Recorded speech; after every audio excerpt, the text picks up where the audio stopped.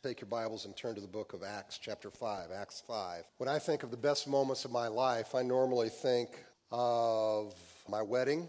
I think of a vacation in Hawaii, going on a one-day cruise in Alaska.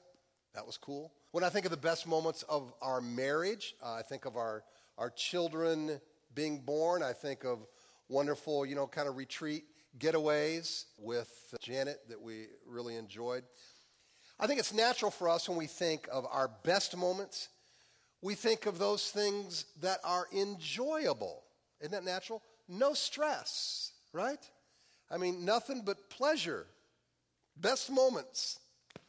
But in reality, could not our best moments also be some of the hardest moments that we've had to go through?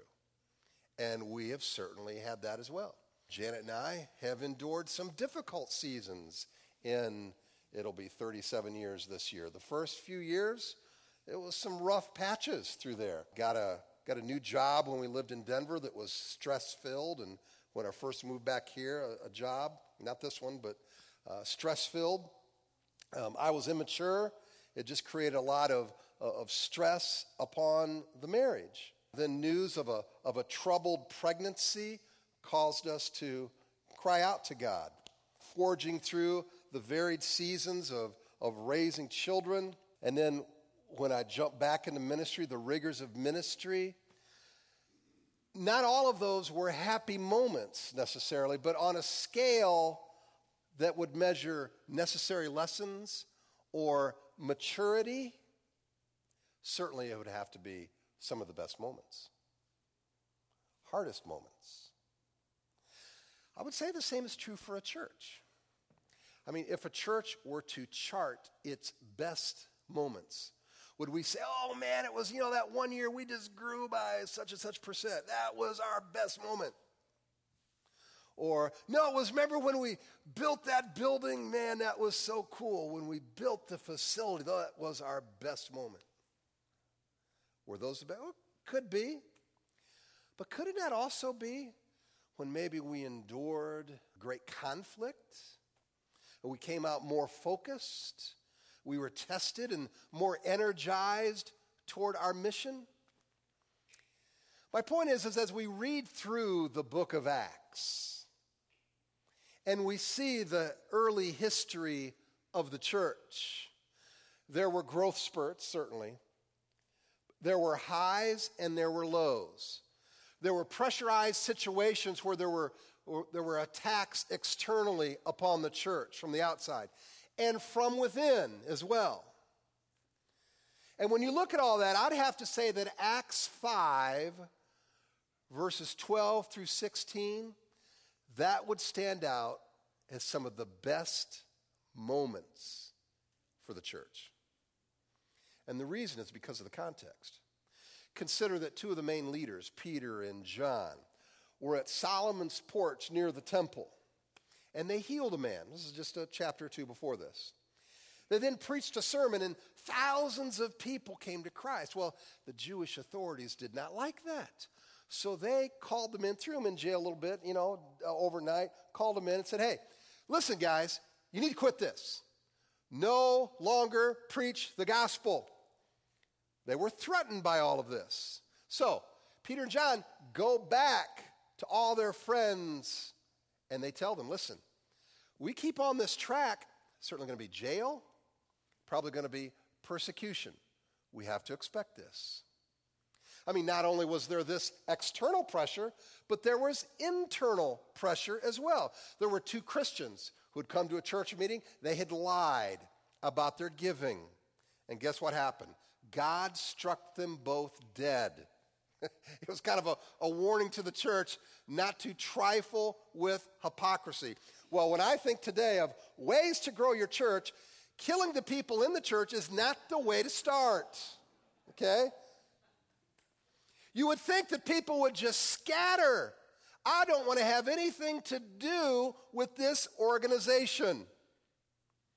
In fact, Acts 5:11 says that great fear came upon the whole church and upon all who heard of these things. So you got this external pressure, and then you've got this, internal stuff going on within the church. What was going to happen? It proved to be one of the best moments for the church. And what we read about in Acts 5, the church was unified, it magnified, and it multiplied.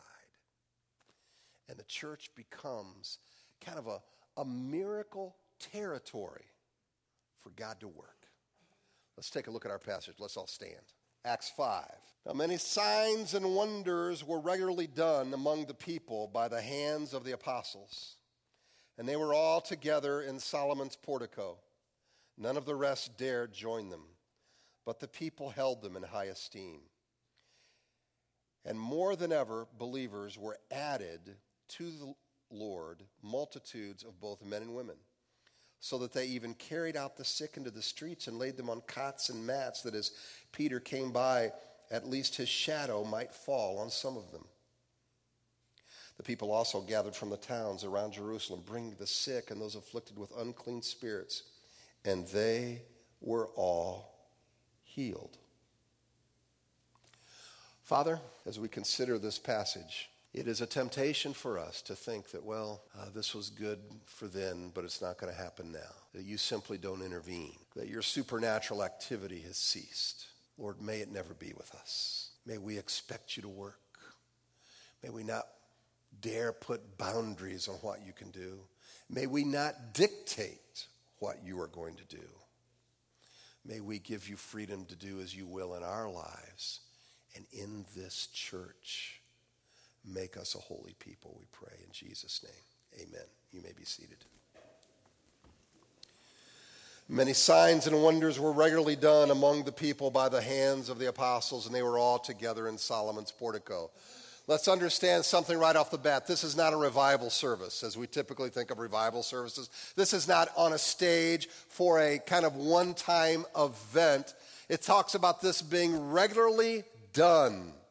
Signs and wonders were commonplace during this time. And notice it was among the people. This was not the case of some religious leader making claims that no one could verify. These miracles were public, verifiable, and numerous. Signs are outward manifestations, outward supernatural evidence of God's power and presence. Wonders signify the intervention of God that cause people to be gripped with awe. Signs and wonders. See, what was happening here could not be explained by natural causes. And I think it really begs a couple questions for us here at CCC. What happens in a church that can only be explained by the presence of God, by the power of God at work?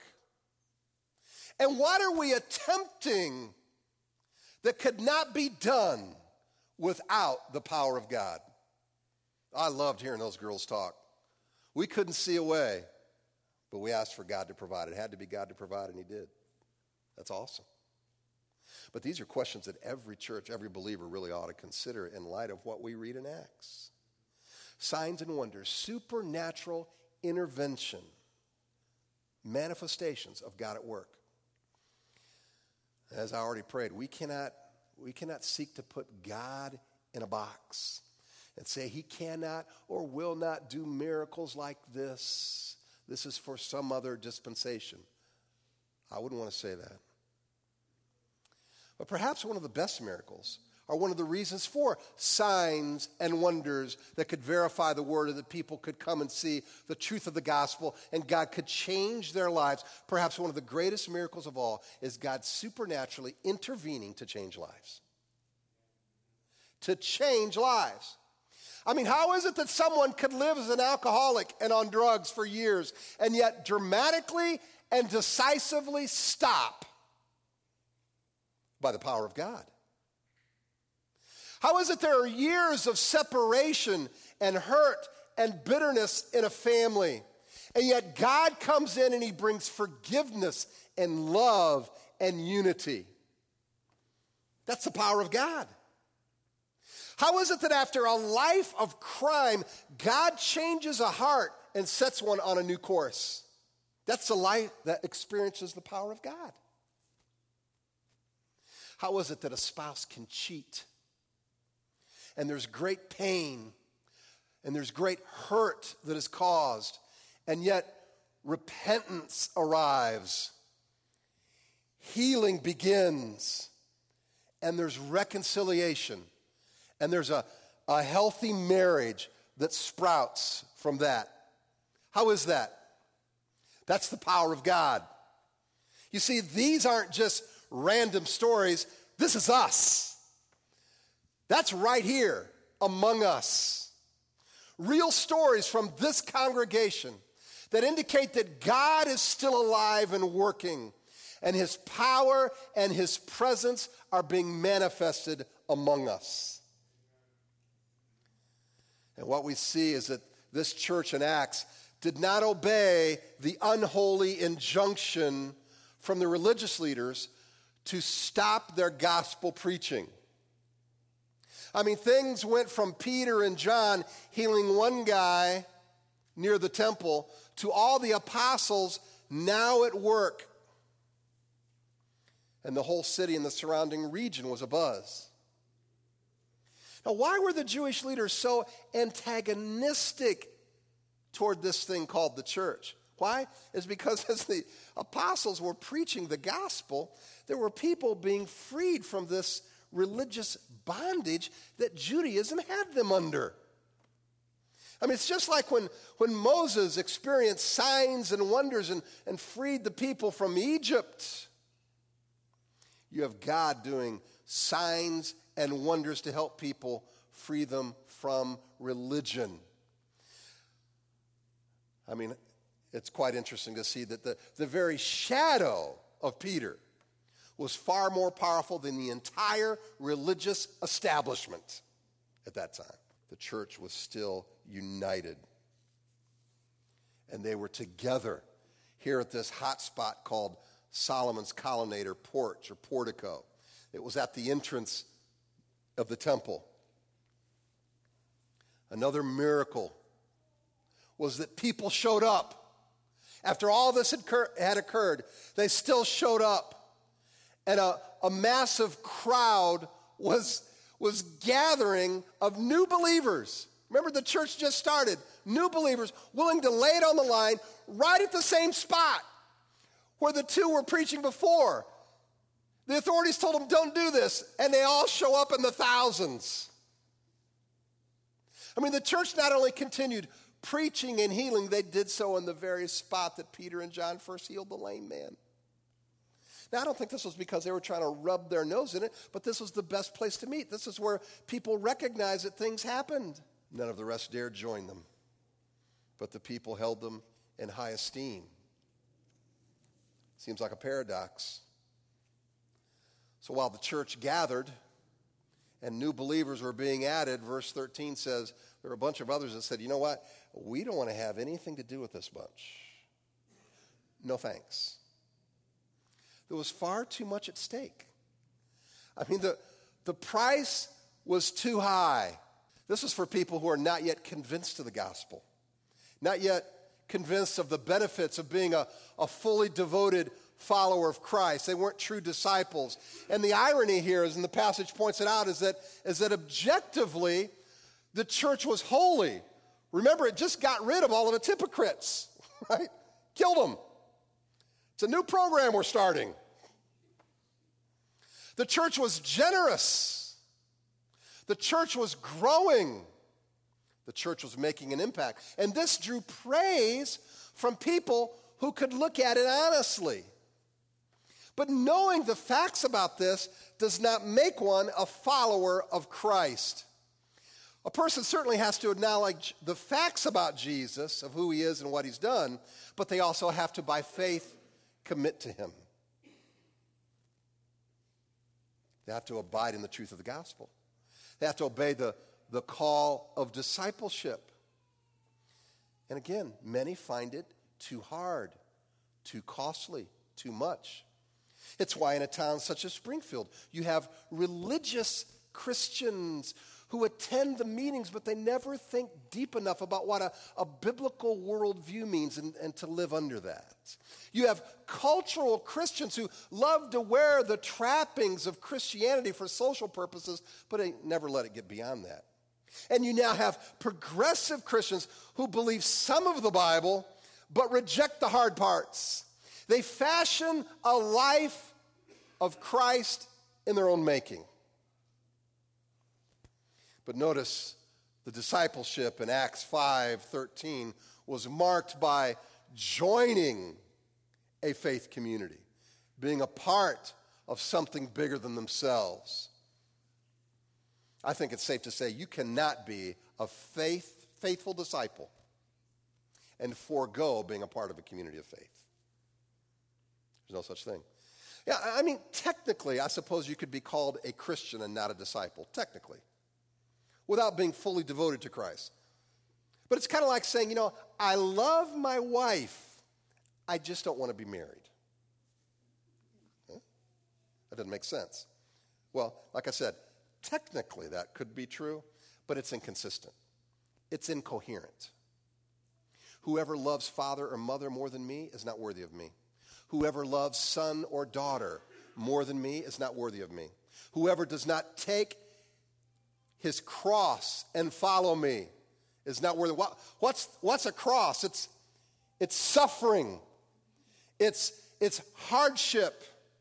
Whoever does not take his cross and follow me is not worthy of me. We're talking about true disciples now. Whoever finds his life will lose it. Whoever loses his life for my sake will find it. Listen, everything that a church should be doing is developing, training, and releasing disciples. And some folks just aren't up for that. I mean, they can go to a fellowship for even years, and then they're confronted about something in their life, and they just don't want to submit to God in that area. They don't want to change. They don't want to admit their fault. It's a lot easier to blame someone else. I mean, it could be they have bitterness in their heart, and the fellowship of the saints sheds light on it. And so they want to get out from under it. It's just better to move on. Or perhaps a marriage is at a point where there's a hurdle to cross, a sin to confront. And maybe you don't want others to know. People are getting too close. It's better just not to be a part of that, you think. Perhaps your parenting even has reached a level where parents refuse to confront their child or children, refuse to submit to Scripture, but they see other children and other parents and they start comparing, they start getting jealous, they start getting competitive, and suddenly it becomes everybody else's fault that your kids are misbehaving. And discipleship demands that you work out such issues in community and that you work out your obedience with fear and trembling. That tells me it's not going to be easy. And instead, what people do is they take their same problems, they deposit them somewhere else, and then they forego maturity. And they really turn their back on true discipleship. The point is that a church is a mixed bag of experiences, is it not? It's not all hunky-dory. It can be hardship. It can be admonishment. It can be confrontation. Yes, there's joy, but it's not all that. But that's all a part of discipleship. It's not meant to be easy, but it's meant to be an environment that fosters maturity. That's the church. That's what was taking place in Acts. And not everybody was up for it. And we see some reasons why. Take your Bibles and turn to the book of Mark, chapter 4. Mark 4. Starting with verse 3. Listen, a sower went out to sow. And as he sowed, some seed fell along the path, and the birds came and devoured it. Other seed fell on rocky ground where it did not have much soil, and immediately it sprang up, since it had no depth of soil. And when the sun rose, it was scorched, and since it had no root, it withered away. Other seed fell among thorns, and the thorns grew up and choked it, and it yielded no grain. And other seeds fell into good soil and produced grain, growing up and increasing and yielding 30-fold, 60-fold, 100-fold. And he said, "He who has ears, let him hear." And when he was alone, those around him with the 12 asked him about the parables. And he said to them, "To you has been given the secret of the kingdom of God. For those who are outside, everything is in parables, so that they may indeed see but not perceive, and may indeed hear but not understand, lest they should turn and be forgiven." And he said to them, "Do you not understand this parable? How then will you understand all the parables? The sower sows the word. And these are the ones along the path where the word is sown, where they hear. Satan immediately comes and takes away the word that was sown in them. And these are the ones sown on rocky ground, and the ones who, when they hear the word, immediately receive it with joy, and they have no root in themselves, but endure it for a little while. When tribulation or persecution arises on account of the word, immediately they fall away. And others are the ones sown among thorns, and these are the ones who hear the word, but the cares of the world and deceitfulness of riches and the desire of other things enter in and choke the word, and it proves unfruitful. And those that are sown on the good soil are the ones who hear the word and accept it and bear fruit 30-fold, 60-fold, and 100-fold. You see, there are some people who just don't understand or get it. We have to understand that that's going to be the case. And a church will have kind of this whole plethora of people in its midst, but that doesn't mean that we're going to stop challenging, stop calling people to being true disciples. And here, the writer of the gospel says, when trouble comes, many will fall away. See, the word takes a back seat to other agendas like riches and things. And because a person goes to a church a long time does not mean that they are a faithful disciple of Christ. When a person who claims to be a Christian doesn't mean that there has been a breaking of their will before God. There are many Christians who run around like a pouting teenager in rebellion against God, calling themselves Christians, but never submitting to the ultimate authority above them. Disciples submit. When a Christian does not have joy in the fellowship of the saints, they only look for what's positive and what feels good. They don't know what it means to mature. You have to understand that disciples experience joy in deep fellowship. Or when a Christian worries about the future, they're not sure it's worth it. That disobedience, it's going to cause trouble. I may lose some friends. I may even lose a family. They've not learned to trust God. See, disciples trust God for their future.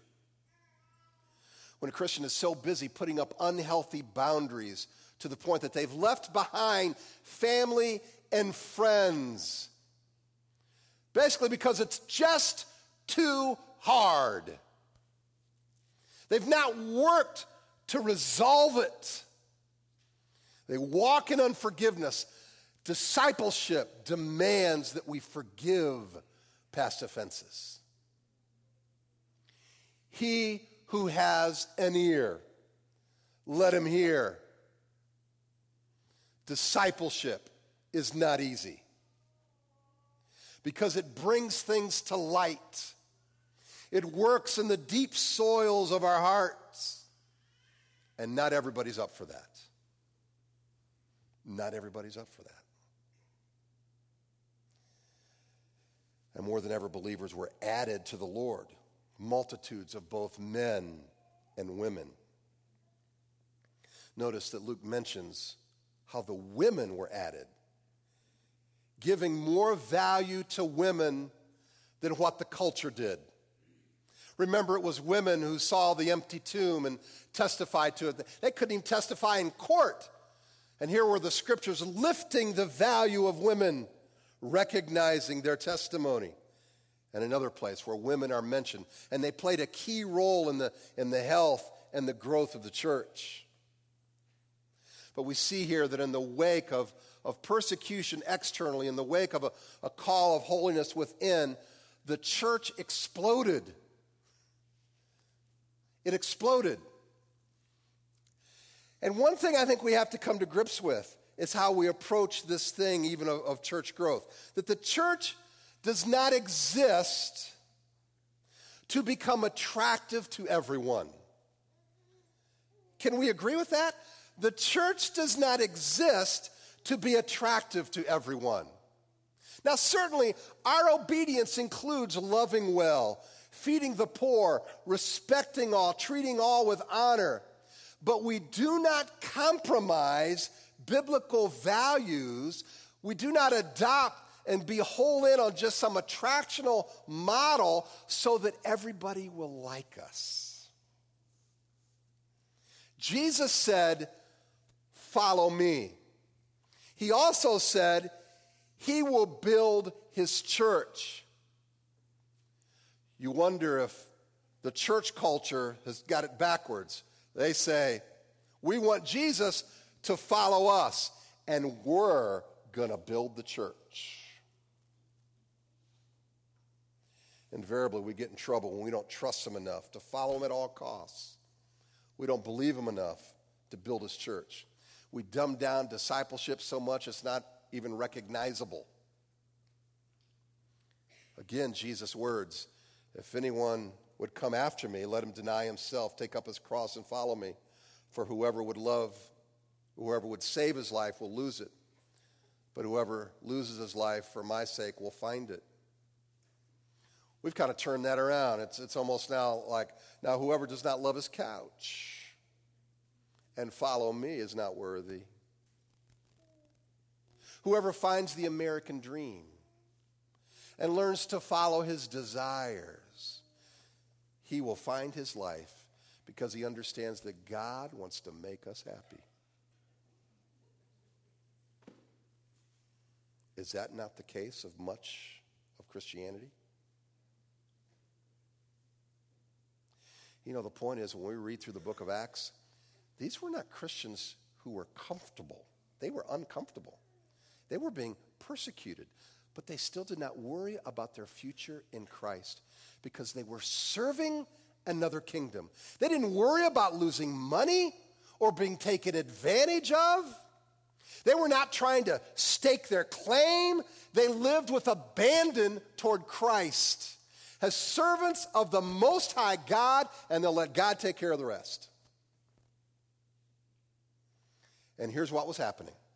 You'd think after all this had happened, people would scatter. Listen to these different passages throughout Acts and see if you can't find a pattern. Acts 2, and those who received his word were baptized, and there were added that day about 3,000 souls. Later on in that chapter, praising God, having favor with all the people, and the Lord added to their number day by day those who were being saved. Acts 4, but many of those who heard the word believed, and the number of men came to be about 5,000. Acts 6, and the word of God continued to increase, and the number of the disciples multiplied greatly in Jerusalem, and a great many of the priests became obedient to the faith. Don't you think at that point, the persecution was ramping up to be red hot because the priests are now coming to Christ? Acts 9, so the church throughout all Judea and Galilee and Samaria had peace and was being built up, and walking in the fear of the Lord and the comfort of the Holy Spirit, it multiplied. See, what is taking place is that Jesus was making good on his promise. Jesus said, I will build my church, and the gates of hell will not prevail against it. So that they even carried out the sick into the streets and laid them on cots and mats. That as Peter came by, at least his shadow might fall on some of them. The people also gathered from the towns around Jerusalem, bringing the sick and those afflicted with unclean spirits, and they were all healed. The sick, the afflicted, unclean spirits, they all found freedom in Christ, and they were healed. The apostles were merely conduits of what God was doing. The sick are those who suffer from physical ailments, and the afflicted are those who are troubled and disturbed and distressed. And then there's the unclean spirits are those who are demonically influenced and impacted. And the point is that Jesus brings healing to those who need healing physically, emotionally, and spiritually. So in any time of need, God can touch us and bring healing. Isn't that great news? There was a tsunami of people when they understood this, wanting to take part in this healing. I mean, they were willing to be carried, laid out, gathered, brought before the apostles. And if they couldn't get close enough, then maybe they could just get touched by the shadow of Peter. And some say, that was maybe superstitious of them to do that. Well, in Mark 6:56, it talks about people wanting to just touch the hem of Jesus' garment to be healed. And in Acts 9:19-12, it's a story about Peter, and people were bringing handkerchiefs, or Paul, wanted to bring handkerchiefs just for him to touch so they could take back to people who were sick and they could be healed. I mean, the point is the vehicles aren't the thing. I don't think this is some kind of pattern we're to follow necessarily, but what it is that people were just so desperate. And they wanted God to touch them, to heal them. I don't care if it's a hanky, a hem, whatever it is, a shadow, God touch me. And people were in that place. They understood they were sick, and they needed a touch from God's hand.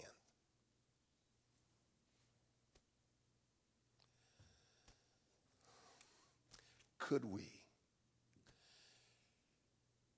in our own hearts get to a point where we expect God to work? We want him, are available for him to work through us. That we begin to move out and walk in the kind of faith that if God doesn't show up, it's not going to happen. May God make us, CCC, a miracle-working territory. Let's pray.